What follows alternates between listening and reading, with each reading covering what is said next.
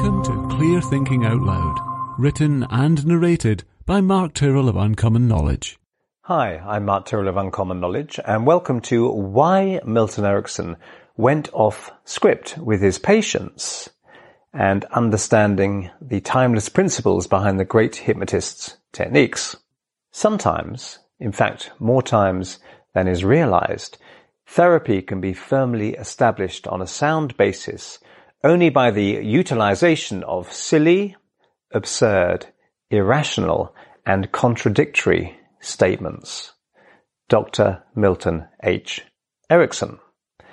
Now, in my last written piece on Milton Erickson, I suggested that what really made Erickson so effective at lifting people's pain was his timeless use of principles. Calling this Ericksonian hypnosis is, in a way, misleading. Holding up a lone genius as an exemplar might be a very human tendency, but it's a tendency that can hold us back from personal development. Ericksonian principles have been known about for thousands of years because they are universal principles. Take the following ancient Sufi story, for instance. I think it clearly demonstrates the basic therapeutic principle of emotional utilization. The physician and the paralyzed king. A powerful king was overtaken by a strange illness that rendered him paralyzed, and the king sent for a famous healer to come and cure him. This physician, however, refused to come. Enraged, the king ordered his soldiers to bind the physician and bring him forcibly to the royal chambers. "You are here," declared the imperious monarch from his pillow, "because I'm suffering from a strange paralysis. If you cure me, you'll receive a great reward. If you do not cure me, I'll have you killed." The physician, showing not a trace of fear, replied, "To be able to treat you, my lord, I must have complete privacy." So the king ordered all the servants and soldiers to leave the royal rooms. No sooner were they alone then the physician whipped out a sharp knife and said, "Now I'll have my revenge on you for threatening me in that way." And he stepped forward towards the bed where the king lay. And now the terrified monarch jumped up and ran around the room, completely forgetting his paralysis in his need to escape this crazed, homicidal physician. Thus the king was cured in the last way he would have expected to be cured, perhaps in the only possible way. Wisely, the doctor didn't wait around to be thanked, but fled the palace just ahead of the guards and went into hiding in the neighbouring kingdom. The king eventually realized that perhaps he ought to reward rather than punish the man who'd saved him, and months later pardoned the physician, allowing him to return to the kingdom. See reference 1 of the written piece. Now, compare that 1,000-year-old tale of therapeutic intervention with a case of Milton Erickson from the 20th century. A woman in California wrote to Milton Erickson that her husband was totally paralyzed as a result of a stroke, and he couldn't talk or move in any way. She asked if she could bring him to Erickson for help. Dr. Erickson found the letter so pitiful that he agreed, thinking he might be able to comfort the woman enough to allow her to accept her difficult situation. So his therapeutic ambitions weren't too high for this case. She brought her husband to Phoenix, registered at a motel, and came with him to see Erickson, who had his 2 sons carry the man into his house. Erickson took the woman into his office. She told him that her husband, a man in his 50s, had had this stroke a year before, and for a whole year he'd been lying helpless in a ward in a hospital. The staff would point out to students in the man's presence that he was a hopeless case, that he was a terminal case, completely paralyzed, unable to talk, and all that could be done for this man was to maintain his health until he eventually died. Now, the man's wife described her husband as a Prussian German, bearing in mind this wasn't too long after the war, this case. She described him as a very proud man. He'd built up a business by himself. He'd always been an active man, an omnivorous reader, and all his life he's been an extremely domineering man. And now I've had to see him lying there helpless for a year, being fed, being washed, being talked about like a child. And Erikson described the situation in his case notes. And he wrote, "As she talked, I realized that I need not merely comfort the woman. Something might be done with the man. As I thought it over, here was a Prussian, a short-tempered, domineering, highly intelligent, very competent man, and he'd stayed alive with a furious anger for a whole year." Erikson sat down in front of the man, who was unable to move anything but his eyelids. Then Erikson began his therapy. "So, you're a Prussian German, the stupid goddamn Nazis? How incredibly stupid, conceited, ignorant and animal-like Prussian Germans are. They thought they owned the world. They destroyed their own country. What kind of epithets can you apply to those horrible animals?"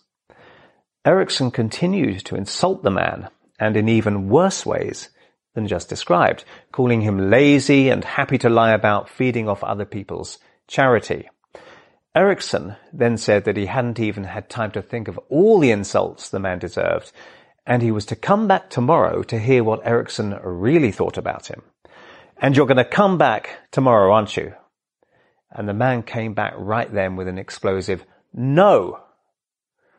I said, "So for a year you haven't talked. Now all I had to do was call you a dirty Nazi pig and you start talking. You're going to come back here tomorrow and get the real description of yourself." And the man said, "No, no, no." And these are Erikson's words again. I don't know how he did it, but he managed to get to his feet. He knocked his wife to one side and staggered out of the office. She started to rush after him, but I stopped her and I said, "Sit down. The worst he can do is crash to the floor. If he can stagger out to the car, that's exactly what we want." He lurched out of the house, even down the steps, and he managed to crawl into the car. My sons were watching him, ready to run to his aid. After about 2 months, the man was ready to return to California. He limped badly, had circumscribed use of his arm, and some aphasic speech, and he could read books, but only if he held the book far to the side.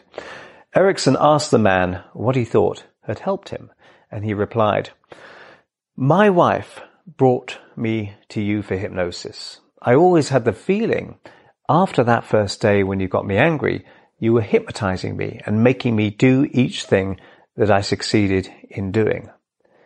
But I'll take credit myself for walking 15 miles one day in the Tucson Zoo. I was very tired afterwards, but I did it." So, what was all that about? Okay, and really we need to know what motivates a person. Any decent therapy school will teach its students the principle of emotional utilization. But the intuition of how to use utilization needs to be developed by the individual therapist.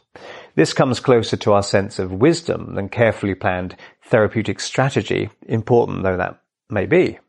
Neither the physician in the ancient tale, nor Erikson himself, who I'm sure hadn't read that tale, used what we would recognize as psychotherapeutic technique, but relied instead on an intuition based on clear perception of the personalities and drivers of these men. Sometimes you need perception and courage to truly help someone, okay? But surely this is wrong. The art of suspending judgment. So many of us have been conditioned to instantly accept or reject something in simplistic right or wrong terms within limited contexts. This is a form of social conditioning that is effective, highly effective for many things in life. Is this correct? Have I been offended? Are my prejudices confirmed? Is this acceptable thought and speech? And if not, who's to blame? Okay. But sometimes this instant opinion forming can block creative opportunities for learning about something, truly, that might just contain an important truth that we need to know. Young children, with their uncluttered perceptions, haven't yet learned to think like that, so reality can be more immediately available to them. So if we can bypass that learned reaction, that habit of instantly approving or disapproving, accepting, rejecting, reinforced as it is by YouTube and Facebook and likes and dislikes and so forth, and polarity of thought, we might be able, for a little while at least, to neither accept nor reject an idea, or to believe or disbelieve instantly, or like or dislike, but instead to look, think and examine and experience something. Okay. Bypassing the yes, no, dislike, like response and suspending judgment and prejudice can make us better learners in certain situations. Because what's true or good might not always look like it's supposed to look. Understanding trance and motivation. If you understand hypnosis, you'll know that both the physician from the tale, the ancient Sufi tale, and Milton Erickson used emotion to hypnotize these men into a narrowed focus that brought about their healing. But to someone with only a restricted or rigid idea of how healing, or hypnosis, must happen, this might be hard to credit or even recognize. The story of the king, many hundreds of years old, prefigures the life-imitating art Milton Erickson case, although it might itself, of course, have been based on a real event, the ancient story, I mean. Both the king and the Prussian were haughty men, entitled to and used to powerfully exerting their own wills and to control events, and both prone to anger. The physician uses the profound trance of fear as a motivator to have the king overcome his paralysis, while Erickson uses the trance of rage to help his patient talk and walk again. I myself, not that I'm comparing myself to the physician or Erickson, use the principle of the need to feel feminine to help a woman walk without her Zimmer frame. So many therapists look to technique in the hope that they can apply a one-size-fits-all approach to problems. But even with such universally effective approaches as the rewind technique, we still need to take account of the unique motivations of individuals. Once you have the principle, technique follows from it. Whenever we apply a principle, we play a role. So the physician and Erickson were certainly playing a role, and so do you every time you sit with a client in a therapeutic encounter. Someone watching this, and not you of course, might narrowly assume I'm suggesting somehow that all paralysis is curable, or that it's always necessary to use high drama to cure extreme conditions. We don't want to fall into the trap of that kind of narrow thinking, or that I'm condoning threatening people with knives or insulting vulnerable people. I'm not saying that at all, because we're looking at the bigger picture, the principle here, okay, which can transcend technique. So principles may be the building blocks of technique, but when you've truly grasped the principles, you can then build your own technique that might seem strange from the outside, someone who doesn't understand the pattern of the technique being applied. The principles are timeless, but a spontaneous technique might only fit a single, very particular moment in time with one person amongst billions. People miss this when they assume that this is how Erickson did therapy, or this is how the physician from the story must always have acted. The right thing to do in a particular set of circumstances might not look anything like the standard, obvious, but perhaps short-sighted so-called right thing to do that you'd find in a textbook. When people act from experience and intuition, it might look crazy from the outside.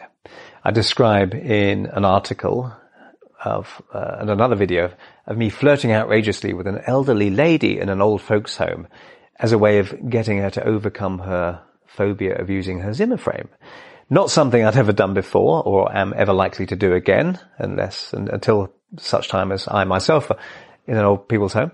And I hope no school will ever teach that as a technique, but the principle behind these methods are sound. Dig beneath the mystique of Milton Erickson's case histories, and the principles are all pretty simple. I like to teach principles first, techniques second. Once you fully understand the principles, you find that the standard technique can sometimes be helpfully transcended. A good hypnosis or psychotherapy school will never just teach you technique without giving you the means, the principles to build technique.